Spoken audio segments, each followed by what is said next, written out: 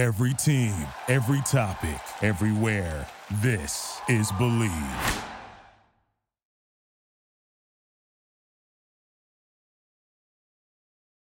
Hello, I am your host, John Najarian, and this is Compound Interests. Compound Interests, I get to talk to a lot of really interesting folks, and this, no exception.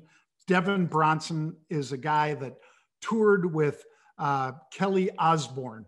He is a guitarist that grew up on the West Coast, ended up working with the crazy Osbourne clan and going around the world with them on tour, playing guitar, and then with Avril Lavigne.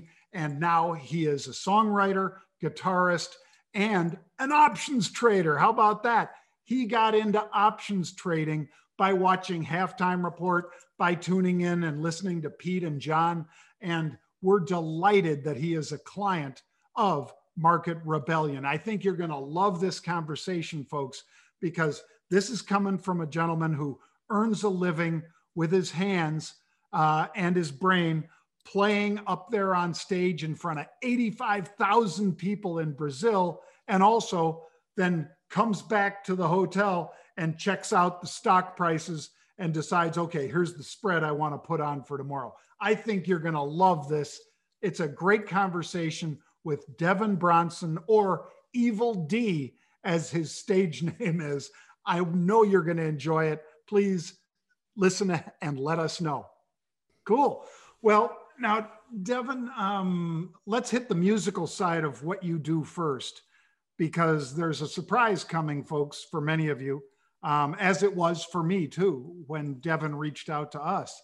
But you began in the Seattle area, or at least you were born there. Yeah. And then you got involved at a very young age playing guitar, and found out, I guess, that you had a real gift in this area.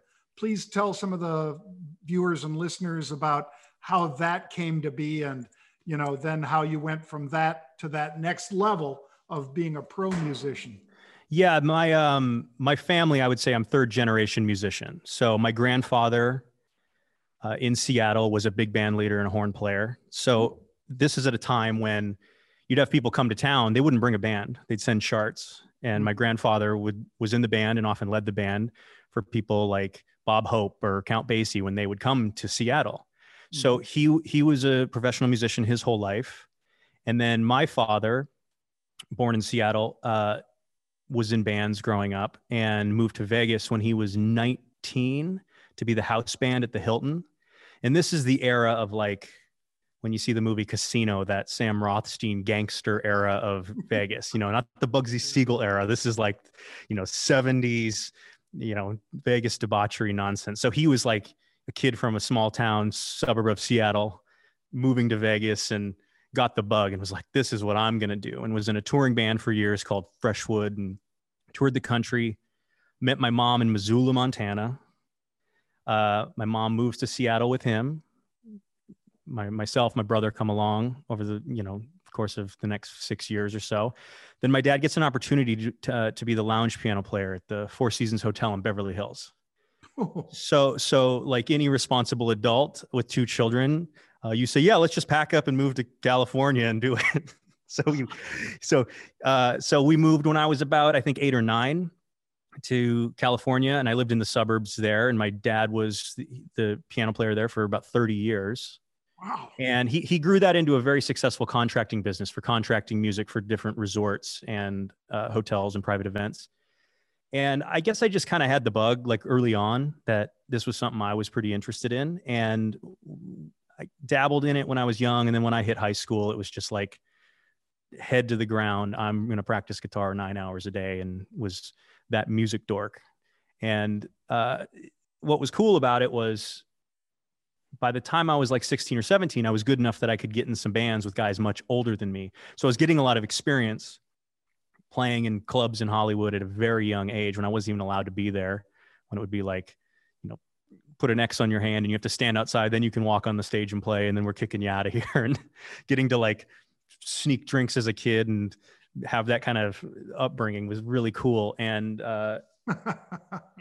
yeah, I mean, it was it was interesting because I didn't grow up in like the Hollywood area, but I was close enough that I could access that and see that. And I got really excited just about taking music seriously. So when high school ended, I was like, well, I'm either going to go to college and kind of drop this and it'll be a hobby. I'm going to do it for real.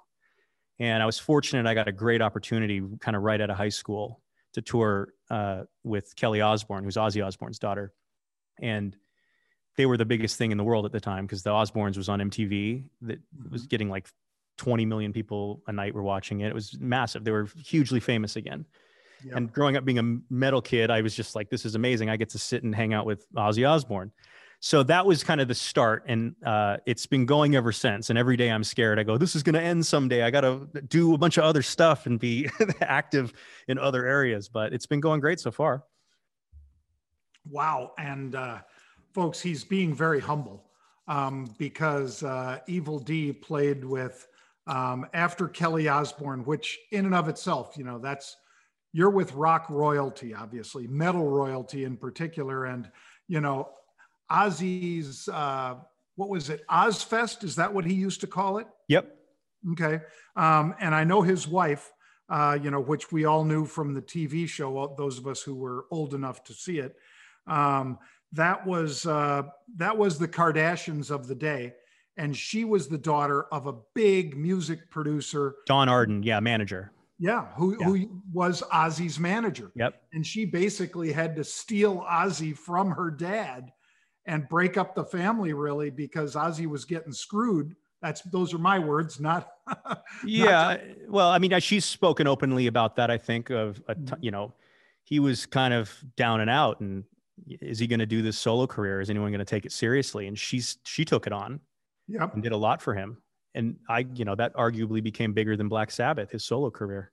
Oh yeah. And that Ozfest, I mean, oh my God, this is like Lollapalooza on the road. It wouldn't just be in one. And I know Lollapalooza used to travel around too. Yeah. As you know, Devin, we're lucky enough that Chicago ended up being where Lollapalooza headquartered. I played it in 2008, right in Grant Park there. Oh man. That was great. I hope they're back and I hope you're back. You got a place to stay if you need it. Done. I'm taking you up on it. All right, done. And we'll go out for some great meals. I'm in. And my daughters have been going to, I have a 17-year-old and a 21-year-old. And the 21-year-old had been to Lala with Sasha and Malia. The year they were, those photos came out. I remember that year. Yeah. Mm-hmm. And lots of stories about that. But I'll be nice to the Obamas. Sure. I got no reason to not be nice to them. But that's one of the craziest rock concerts. And there was a guy, by the way, Devin, I bet you'll get a kick out of this. There was a guy in Chicago in the pits that started something called Riot Fest. You remember that? I do. I was supposed to play it, I think, it might have been last year when it got canceled. Yeah. I remember that because that was a little more hardcore of a festival, I know. Riot Fest. Yeah.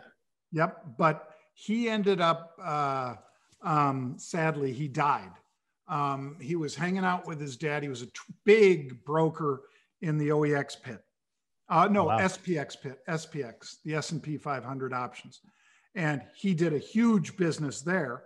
And he ended up buying a bar. And then he ended up getting into the music scene in a big way. And he is the driving force that created Riot Fest. Wow. He's not just some guy that hung around. He created it. And I think, who's the guy with Doble vodka, Doble tequila, and the guy that's the head of, it just keeps coming in and out of my head. The head of Lala now, the creator of Lala. Perry Farrell. Yeah. Perry tried to buy Riot Fest from him, supposedly. Wow. And I wouldn't be surprised because I had no idea how big that was, but it was huge. And then sadly, when he passed, I don't know what ended up happening with Riot Fest, but that was indeed a huge Lala type, except only the next level as far as metal. Yeah, there are a few of these now. And actually my old attorney went into this business his name was Danny Hayes. He left law and he went in to business with a guy named Danny Wimmer, and they do a lot of like, I think it's called Aftershock Festival. There's a couple that they do in and around the country that are these like 2 or 3 day events that are massive, that are for like hard rock. Yeah. Versus like Coachella's more indie and pop. And so and I actually think you might start to see a lot more of these when we're out of COVID. You might see a bunch more, because I mean, it's a hard business to get into because you take on a lot of risk, but I think the demand will at least be there. People will want to go. Oh yeah. And because of the age my daughters are, you know, they've been to things like, Astro World, Wow. you know, with all the rappers and hip hop and all that stuff, or any of the ones down in Miami. Yeah. You know, because these are events that especially kids want to go to, and they get to see the stars up close, or as close as they can get, really. And they're very cool. They love these things. I think you're right. There are going to be a lot more of these once we reopen. I worked with these DJs named Cruella maybe 3 or 4 years ago, and they're massive in the EDM dance scene.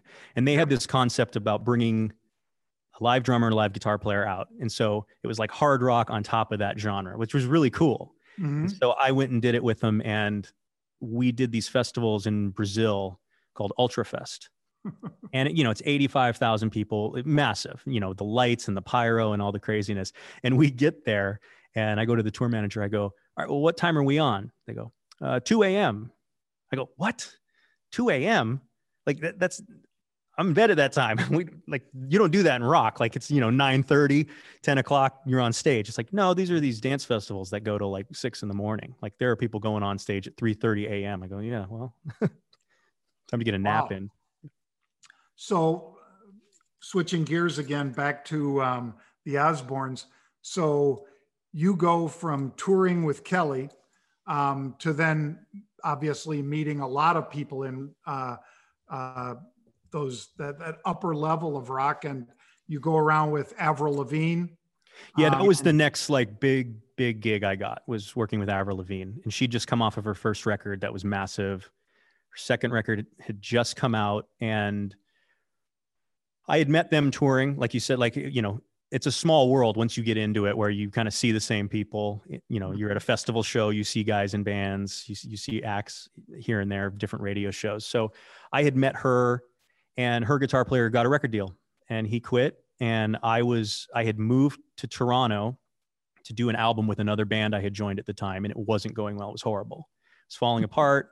Just like, you know, I'm like, this is it. My career is over. This album's never going to happen. And she called me and she said, my guitar player is leaving next week. Can you fly out and do this? Done. Let's go. So I flew out and did that gig for a lot of years. And that was like the first, like, this is real serious touring with a serious big artist on a massive level. Well, and so you went from that and Sebastian Bach and a bunch of this other cool stuff that, you know, I saw when I looked on your Wikipedia. And oh, yeah. That's Skid Row, by the way, folks. Sebastian Bach. Sebastian Bach. But yeah, I remember Skid Row. Those were crazy guys. He's still full rock and roll. I was doing a record with him, and he had some shows in and around making the record. And one of them was like a week of dates. And he goes, can you come do these shows with me? And I hadn't, you know, I was there doing an album with him. We were writing a record, and, you know, I go, what are the shows? And he goes, some shows in the Midwest. They're at these arenas. It's us and Rat, Lita Ford, and Dokken. I go, sign me up. This is awesome. This is the time machine, heavy metal time machine right now. And we were in Chicago, but it was the arena in Moline. Like, we'd be out there, and it's like we pulled up, people were still tailgate partying like it was, you know, 89 still. It was awesome. Oh, yeah. Yeah, it was a ton of fun. God, I remember Lita Ford. Yeah. Used to love to watch her videos back in the day. Yeah. That was she still rocks, man. She tours all, when you're allowed to tour, she's out there all the time.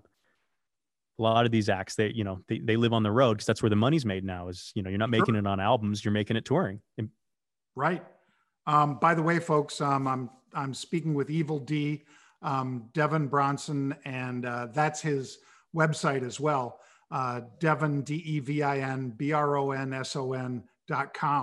And you can go there, check out what Devin's doing. One of the things you've been doing is, of course, writing music. You're a songwriter in addition to playing, and a producer, I guess, as well, right? Yes. You work with artists in the studios and so forth. Yeah, I do that. And a main part of what I do now is music for TV and film, and a lot of film trailers and ad campaigns. And I was doing that. I was playing with that while I was touring. It was always a fun thing to do when I got home. I could work on some stuff and place it with a company and see it on television and get royalty income. And I go, oh, this is the nice passive income stream I'm looking for. And I just kept adding to that and adding to it and doing it. And then in 2017, I go, I'm gonna start my own company and do this. And we're going to control it. And we're going to work with clients. And that's Noise Candy Music. And that's been in business since 2017. And we just signed our deal with a distributor. So we're now in 40 different countries, our catalog. And that's my day job now, as I sit in the studio, pump out albums, and, you know, tour when I want to. Well, that's a blessing, because especially during the COVID lockdown, probably, you know, just saved you having, like you say, that reoccurring revenue model. I know Californication and a couple other TV shows that had said that you'd had music on those, and you also do commercials as well, you said? Yeah, I mean, a lot of it is, so, you know, in songwriting, you know, you have score, which is like a show or a film hires a composer to do that score. But a lot of shows are licensing songs. So they're going to catalogs and finding music to put into either certain scenes, or it's all from production library content. And there are a lot of big companies like Universal has big libraries of this, BMG, and then a lot of boutiques where, you know, there are albums that stylistically fit all these different genres, and music supervisors and editors will go to those. For sports, often, a lot of times, it's like I'll be watching hockey and my song's being played on all the replay bumpers. Like, oh, that's awesome. That's really cool. It's like you just randomly see it places. So that, and then, you know, the film trailer world is a little more bespoke for the project you're working on. A lot of times it's custom work. A lot of times it's doing albums in a certain genre that go out to people when they're working on certain campaigns for different movies. And that's a little more direct for, like, you know, what they call sync licensing, where they're just buying that out and they're paying you a rate to do this thing, versus having it just out there and you never know where it's going to get used. And you get your statements and you're like, oh, that's cool, I was on that show. Or you know, I see my music used on Dateline 2020 constantly, and it's just fun. It's like, oh, that's cool, I loved that, doing that song, and it worked. And some of it doesn't work, and you go, why didn't that one work? That one I thought was better, and nobody used it. So it's just, you know, it's throwing stuff out there, which is probably the similar thing to trading or investing, where you can try different things and you don't always know what's going to stick. Sure. Well, before we make that leap into trading and investing, because that's the hook, folks, there were two guys that I can't really say I grew up with them, but we were in the same city at similar times. And that was Joel and Ethan Coen, the Coen brothers. Wow. That did, you know, my dad was an investor in their first movie, Blood Simple.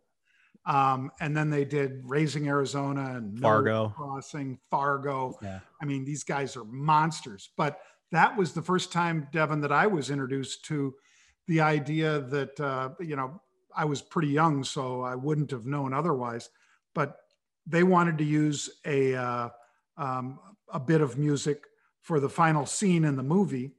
And they were able to get, it's the same old song, but with a different beat, since you've been gone.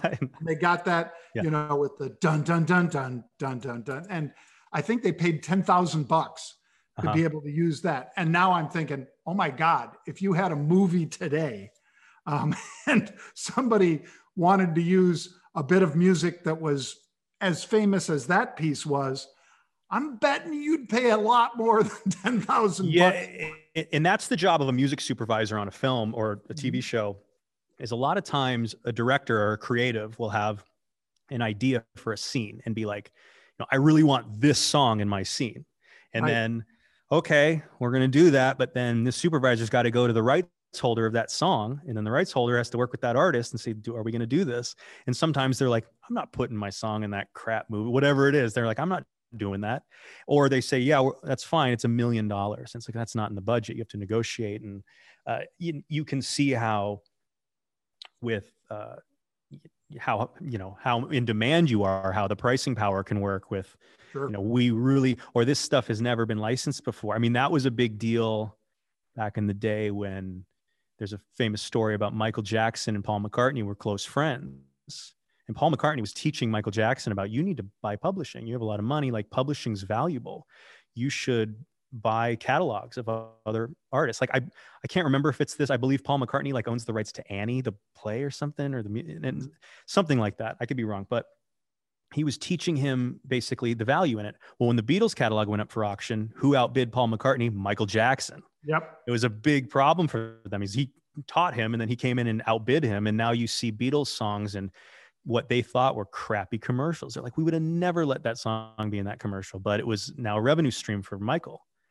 And so, yeah, I mean, there are artists now that with touring, you're seeing this a lot more. They can't tour. They used to maybe say, I'm never going to license my music. You're hearing it now because they're going to places saying we're willing to play ball now. And some of it has never been used in movies or video games or film trailers or commercials. And it can get a nice paycheck. Oh yeah. It can fill the void where albums aren't now. Like the money you're not getting from records, you can now get it here. Right. Well, I think wasn't it Guitar Hero or one of those that put Aerosmith back on the map? I mean, when Aerosmith, was trying to, keep that group together, one of the things that did that, I think, was Guitar Hero. Yeah, and that was an anomaly because I think early on, a lot of artists were like, I'm not putting my music in that stupid video game, but then realized how many people are playing this game and it would help their career. People would go buy their albums, go buy their songs. There'd be more people at the show. Like, I would see a 10-year-old kid that knew Barracuda by heart. How do you know that song? Guitar Hero. It's like, okay, this is a good platform. So I'm sure that gave them power to say like, oh, you want to be in Guitar Hero now that everyone loves this and it's helping you. So yeah, absolutely. Folks, Devin Bronson or Evil D, and I know you have other nicknames, Devin, but I happen to like that one a lot. Yeah. Some stick, some don't. So yeah, like Dr. J. My dad was a doc, so I'm Dr. J. Perfect. As opposed to Dr. Dre, but I am in the Dr. Dre documentary with Jimmy Iovine. I watched that. Oh wow, I got to check that out again. I love that documentary. Yeah. Oh, it is great. And it was just, they used something, Devin, of me talking about beats on the halftime report. And they were, the judge, the moderator or the host of the halftime report was saying, well, so John, isn't it a big negative if they're kicking these NFL players and they're telling them they can't wear these Beats headphones on the sidelines because, they've licensed, these, the licensee for the headphones on the sidelines is Motorola, and that's why you see every head coach, doesn't matter who they are, if it's Belichick or if it's Sean Payton or whomever, they have to wear the same headphone, just like they all have to have a Microsoft Surface, because that's what they licensed. But I said, this is brilliant because kids will want it even more if they see that they can't have this on TV. They can warm up with it, and they can walk into the stadium with it when they're walking in. It was a fashion item, really. Yep, they're walking in with the suit, and the guy's looking all studly, and he's got the Beats by Dre, with the big white ones or big red ones or whatever, and they come on. That was the brilliant thing Jimmy Iovine figured out was with that. I'm going to make every artist on Interscope put these in their music videos.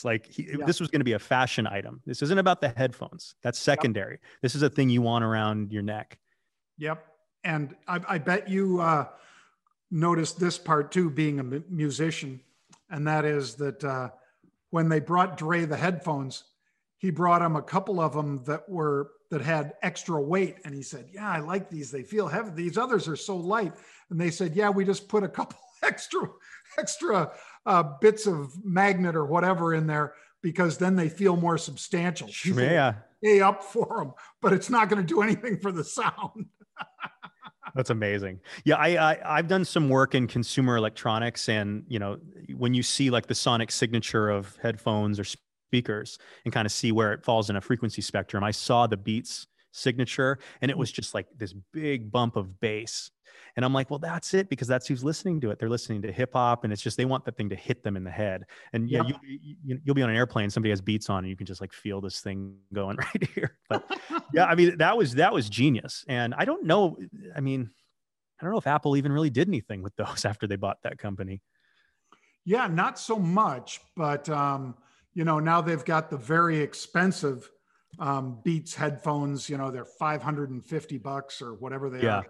The AirPod Pro, whatever's, yeah. Mm-hmm.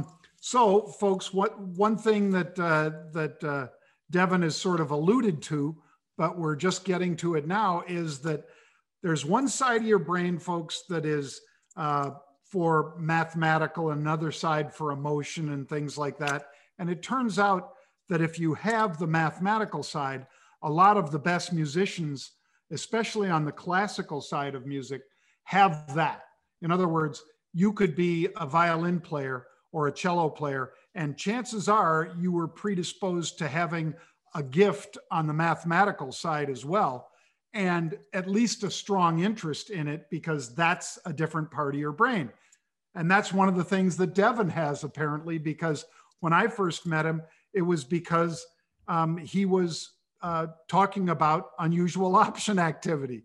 And how many musicians are out there talking about unusual? That's the next segment we have to go after, Devin. Yeah, definitely.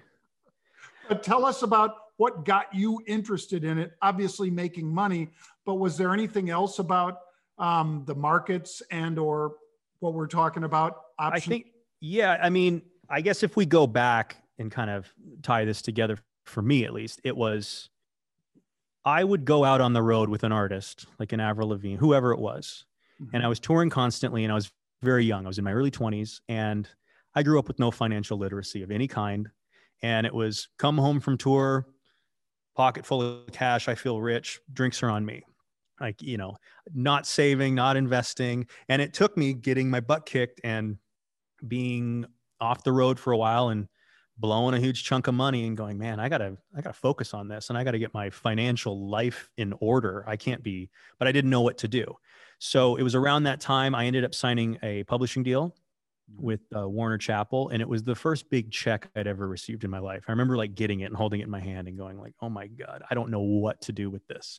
So without knowing, I just go to my bank and say, who handles investments here? And some guy comes up and says, I'll help you. And I didn't know what a fiduciary was. I didn't know any of these things. So I basically just said, you handle this. So what's the guy doing? He's selling me a bunch of bank products with super high fees that are basically, in my opinion, a bunch of garbage. And this was also right around 2007, 2008, right when we had the big financial crisis. So that happened. And I kind of got interested in saying, I want to take a more active role in what's happening. And I remember the benefit too, that I think a lot of musicians, why they should be involved in this is we have the benefit of traveling everywhere. You get to be on the ground and see stuff. Mm-hmm. I've been to China and saw, wow, they have Starbucks and Kentucky Fried Chicken, and there's lines out the door. This is a massive growing economy.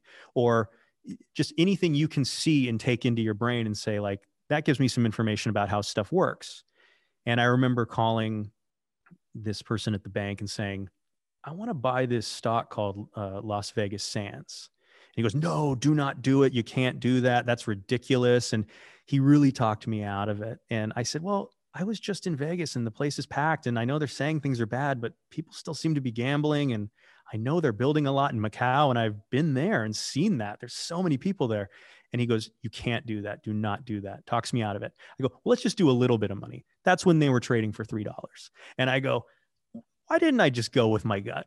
Why'd I listen to this guy? Everything he told me, I lost money, the professional. Mm-hmm. And I don't mean to sound like there's any, have hubris in saying like, well, everything I picked was good, but it showed me that why can't I take an interest in this and at least make some decisions for myself and say, I'm fine if I lose. It was my, either my own bad judgment or I misread the situation. And, I'm fine with doing that. And then having the foundation of, let's learn about indexing and have the safe stuff over here, and then be able to take some moonshots. And that got me just, I started reading everything I could and got into the whole, Ben Graham, Buffett kind of value investing, the trajectory probably everybody goes on, where you go down that Peter Lynch path and buy what you see, buy what you know. And that was my main thing for years, is a long-term buy and hold, find companies I believe in. And I started to want to trade more because I would be on the road, be touring. You got nothing to do for 23 hours a day. You work at night. I wake up early. I'd wake up in the morning and I would watch either CNBC, or I'd be just interested in kind of stuff that was going on. And I wanted to get more actively involved in it. And then I started doing, I'm not going to go buy a huge, massive amount of shares of this company just hoping it goes up. So that's what got me into options and learning how that works, and how, I can define some risk and I can have an idea about something. And if it works out, great. If it doesn't, okay, I lost on that, but it's not the end of the world. So that's why, I'm kind of shocked more musicians don't do this, with kind of that, taking it from that lens of, you get to see a lot of stuff, and you have, I think it just comes down to maybe lack of understanding, which is important. And that's what you and your brother and you guys do, is teach people how to do this, because you don't want to just jump in and do it, because I've done that too, where I didn't understand something and I go, well, what just happened? It's like going to a craps table for the first time and you're like, where'd all the money go? I don't understand what happened. I go, that's not what it is, but you need to know the mechanics of it. So that's what got me really interested in doing it. And then it was like, especially this last year, I was just like, I'm going to do this as my job this year. Basically, I'm trapped at home. We're not traveling. I think it was the VIX hit like 80, and I was like, this is wild. like this is the time to be trying, at least, to come in and do some of these moves. Well, and I applaud you for it. I think you're absolutely right that certain vocations like yours do lend themselves to having a lot of time. Now, I'm sure when you're on the road, a lot of that is really regimented. But when you get to a city and on your way to the city, you could, if you were so disposed as you were, start reading up and or making some trades, because you're on stage. And I'm sure between the prep and being on stage, maybe that's 4 or 5 hours out of the day at most. Yeah. But the rest of it is like your time. Same thing with pro athletes. A lot of pro athletes I wouldn't encourage to do this, because we've had dozens and dozens of pro athletes work with my brother Pete and a team of wealth managers. Some of them very successfully, a lot of them just way too much money getting pulled out of their accounts all the time to support their entourage. Sure. And, they end up worse off, not because of investing, but because they were very distracted. Yeah. That can be a real problem. That's that lack of financial literacy that you just don't get, really. It's not taught in school, and a lot. Right. Yeah. Those guys, especially the checks they're getting at 18 years old, and, here's a pile of money. It's important to understand. And, you have to learn on your own. I did, musicians do, I know athletes definitely do with those dollar amounts for sure. Sure. And yet, if you're somebody that has an interest, like the one that you fostered and that you grew that interest in finance and in, turning, a few dollars into more dollars and so forth, everybody wants to do that, but not everybody should. And not everybody has a dedication that you have, quite frankly, Devin. But if you have that dedication, and it doesn't need to be full-time, as I'm sure it doesn't need to be full-time for you. You've got other things going on in your life, but to the extent that a pro basketball player, baseball player, football player, you wouldn't have believed in the locker rooms how many of the guys I would see sitting there back in the older days when I was there, sitting there with a Wall Street Journal, or with the business section of a newspaper. And I'm sure there are some musicians that are doing the same thing while everybody else is partying.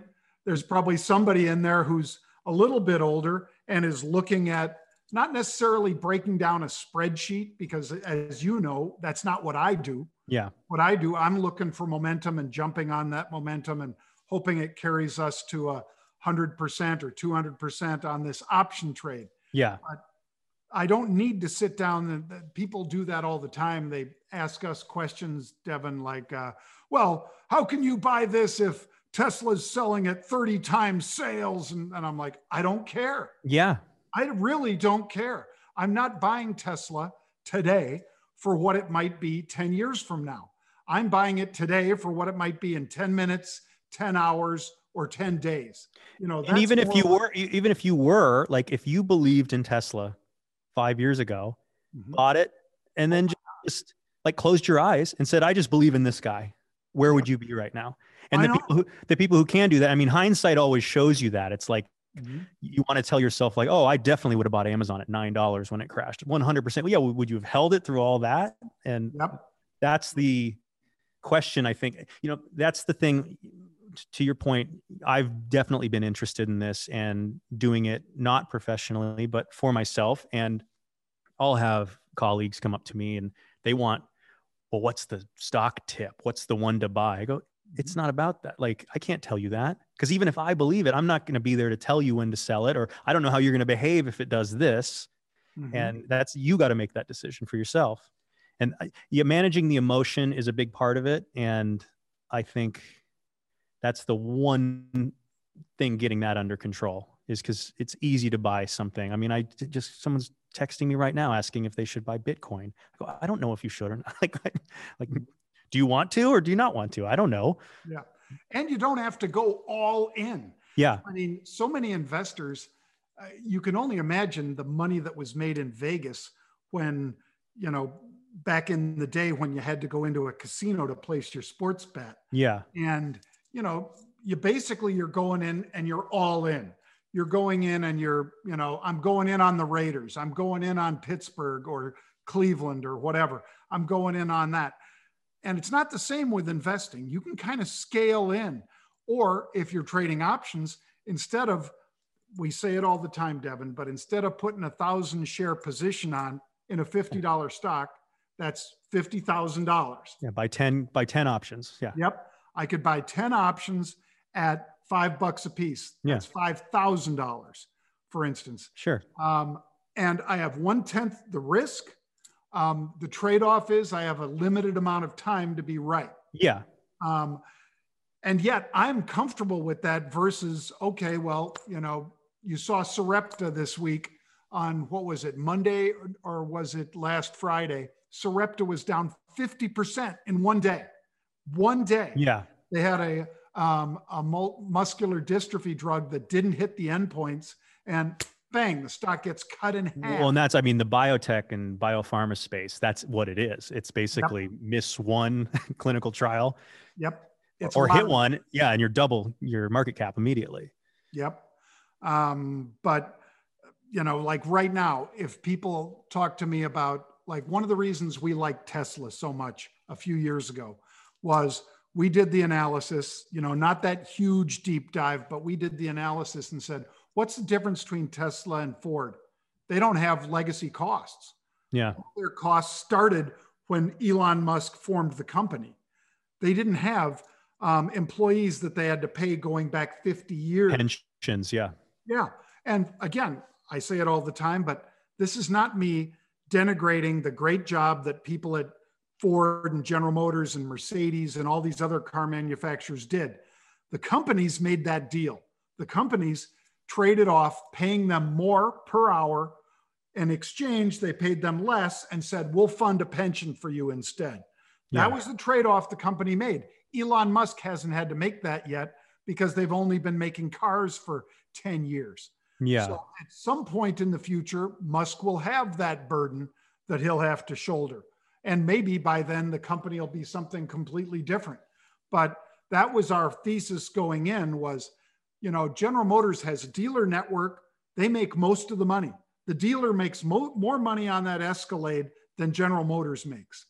General Motors has to pay all of those, past people as well as the present people, and then has to basically let the dealer network mark that thing up. They get the money the General Motors doesn't get, and they get the trade-in. Tesla doesn't have dealers. They sell it to you. You buy it from Tesla. Yeah. Tesla sells it to you directly. Yeah. So, and when they do an upgrade, a software upgrade, it happens over the internet. It's amazing. Yeah. And I remember the first time I went in a friend's Tesla Model S. I'd never been in one. And it felt like the future. I go, I get it now. Like, this makes so much sense to me why everyone loves this.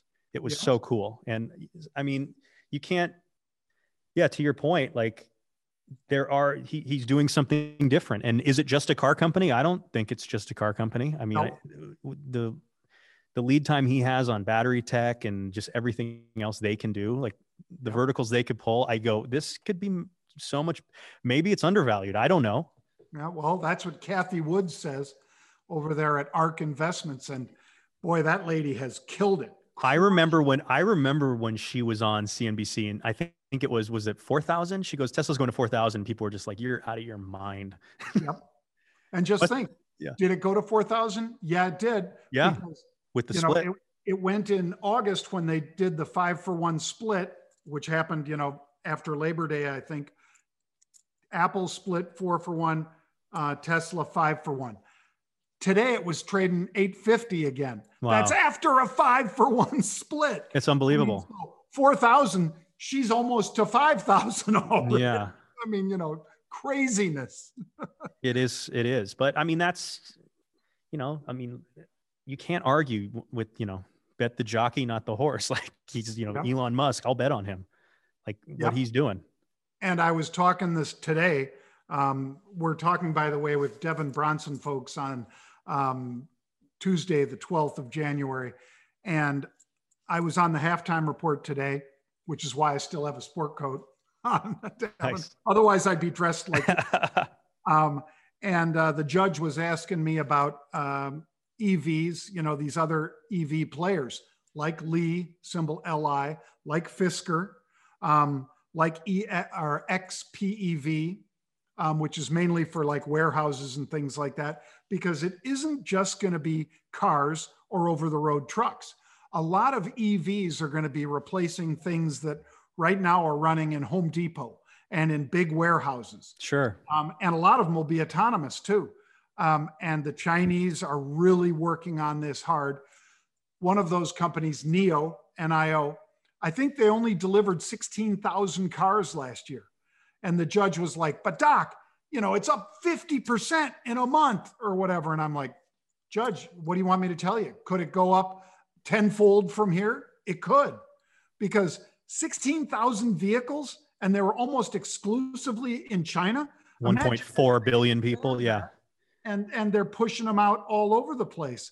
How many of these vehicles could they sell? Will they sell? It's a bet on all that stuff. But again, I'm not the guy that's breaking down that Excel spreadsheet and sitting there saying, well, if I multiply this times, 50,000 vehicles instead of 16,000, this is where they'll be.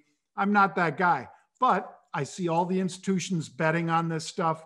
I follow them and I keep rolling up, pulling money off the table. If you do that, you can have a lot of winners and hopefully a few losers, not a lot of losers, but I'm sure sooner or later I'll get stuck holding the bag in NIO. I'm fine with that.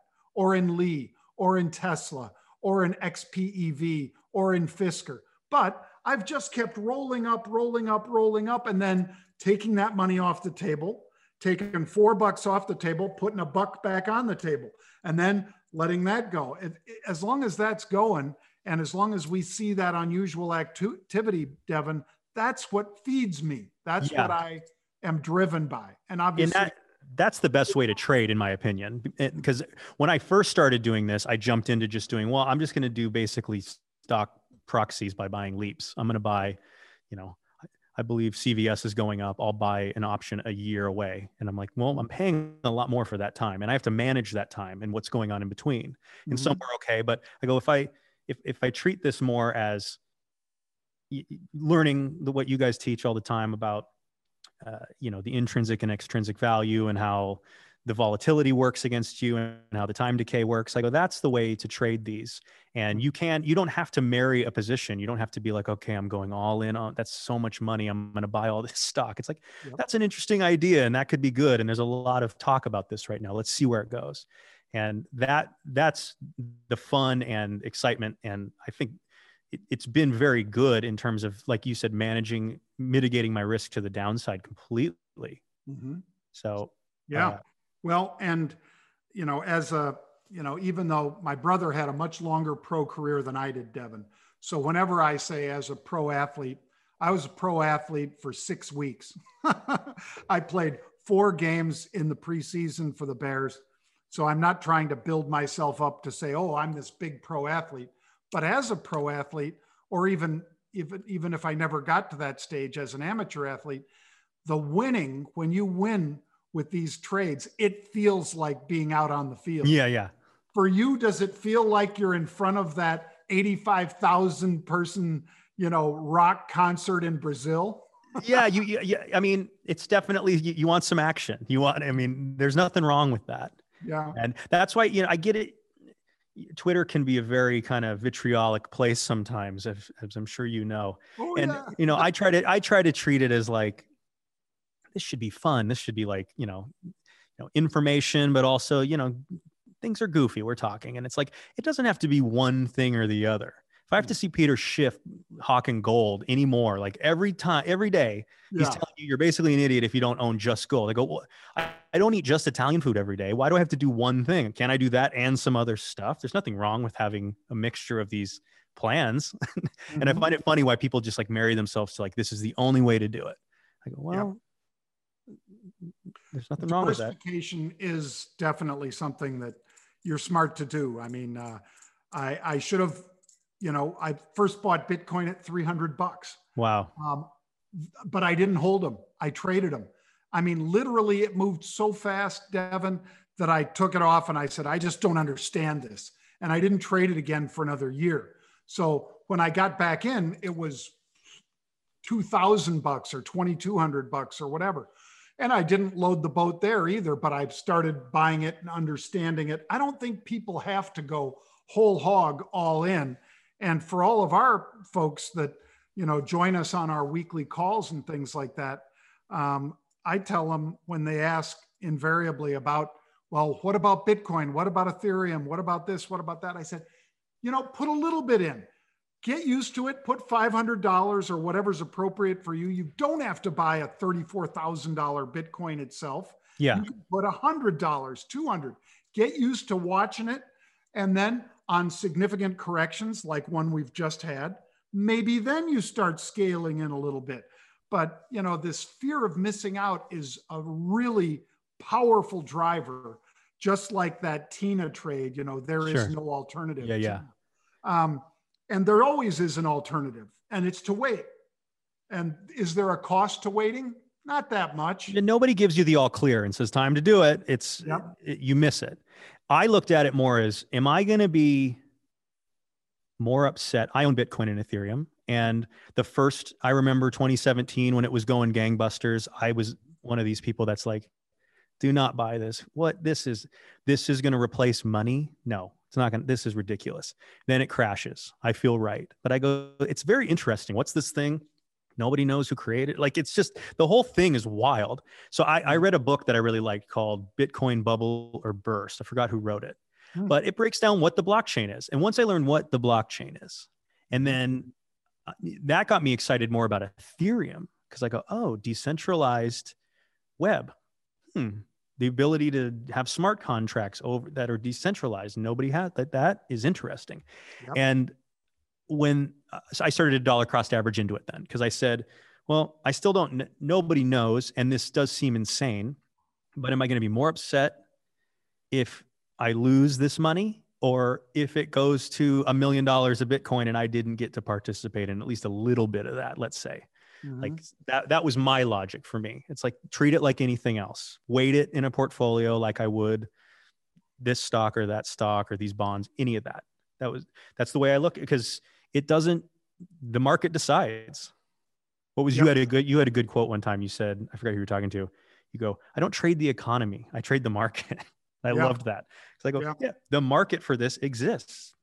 Oh yeah. Yeah. And there's And use for it.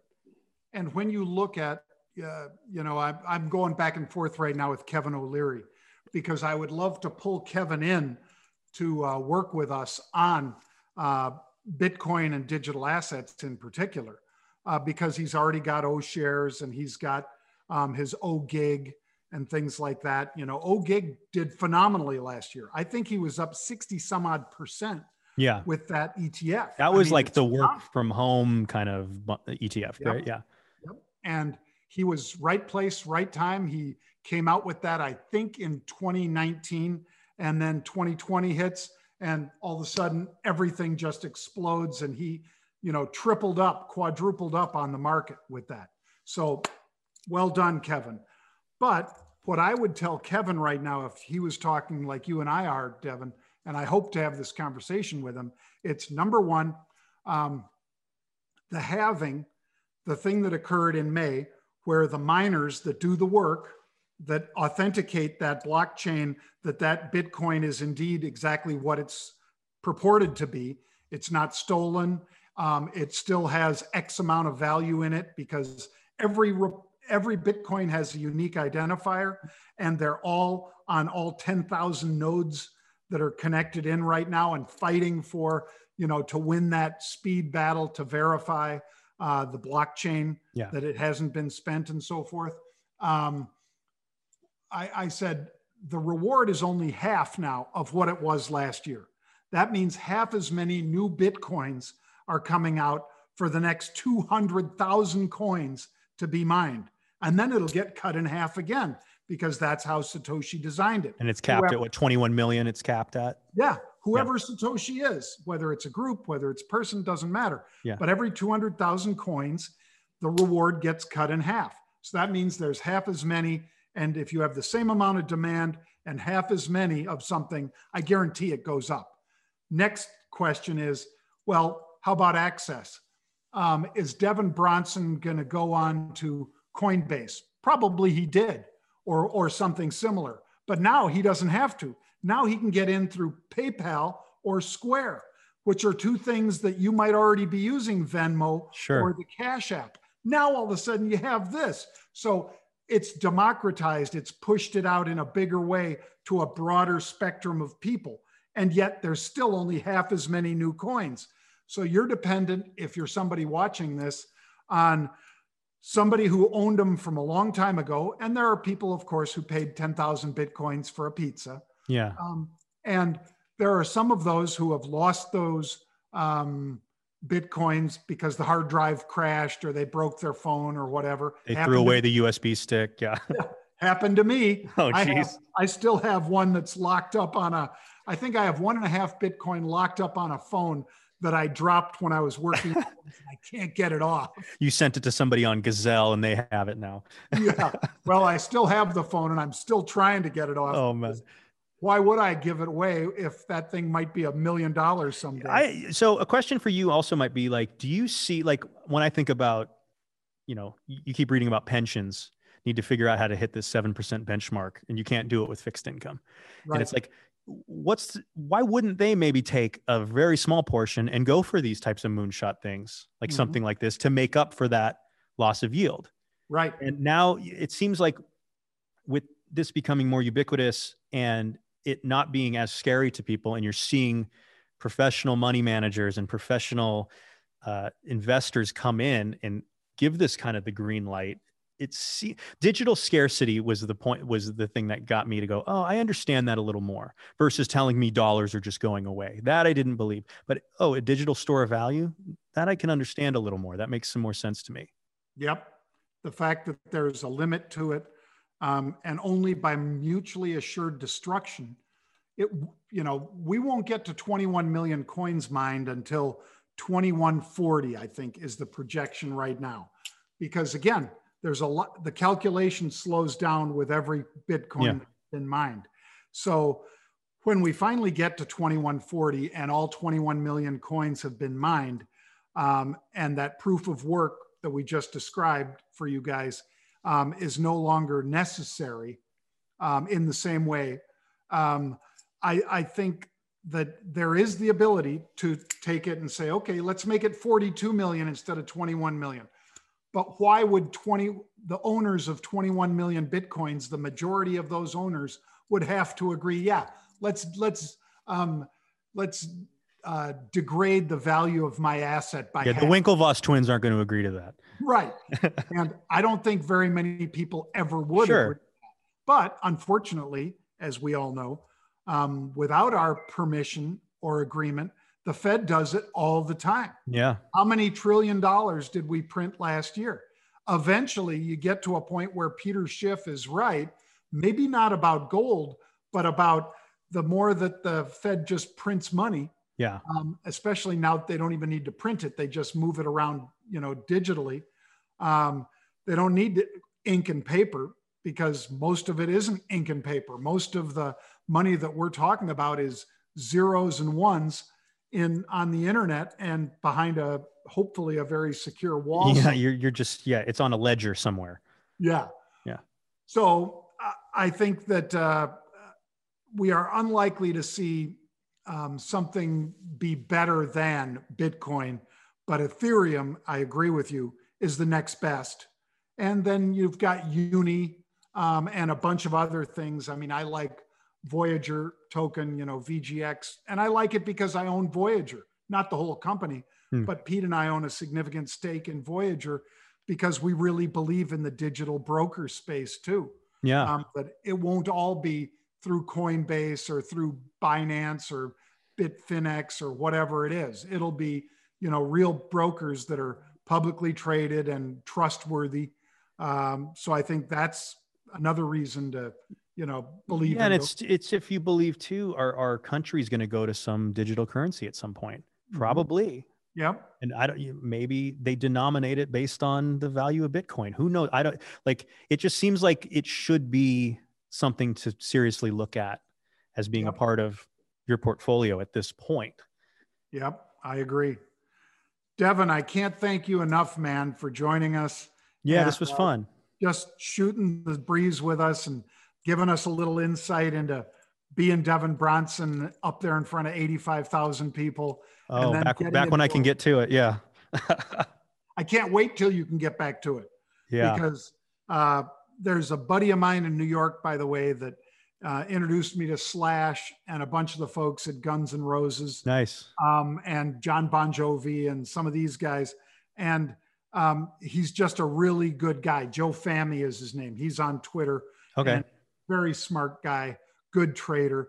But he's brought me backstage and, we've gone to some great concerts and things. And I miss it. I miss it so much, live music, because it's not the same. As much as I love music, it's not the same when I don't get to see you guys on a stage doing it live. Yeah, it was the first to go down and it'll probably be the last to come back, but the demand is definitely there. Like when you see the demand, I mean, I think Live Nation had 80% of their ticket holders were saying, I'm holding on to it. I want to go. And when it can happen, I'm going. So that's a good sign.